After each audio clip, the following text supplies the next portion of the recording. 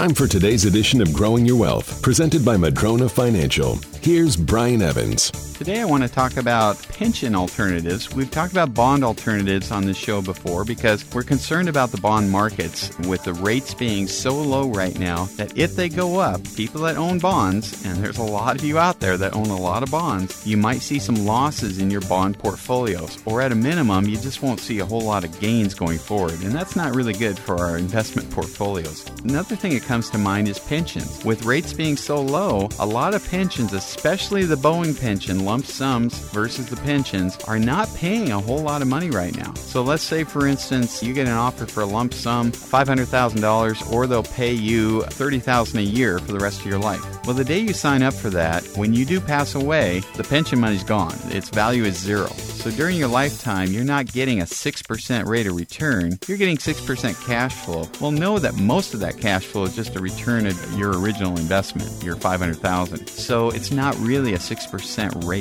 And so are there alternatives to the typical pension that's not paying very well right now? Yes, there are. You do have to take some risk. You might have to take some real estate risk or some insurance company risk or a combination of different kinds of risk. But if we can get those at a low level, you may be able to replace that cash flow and have a legacy asset to draw upon or to leave behind to your loved ones.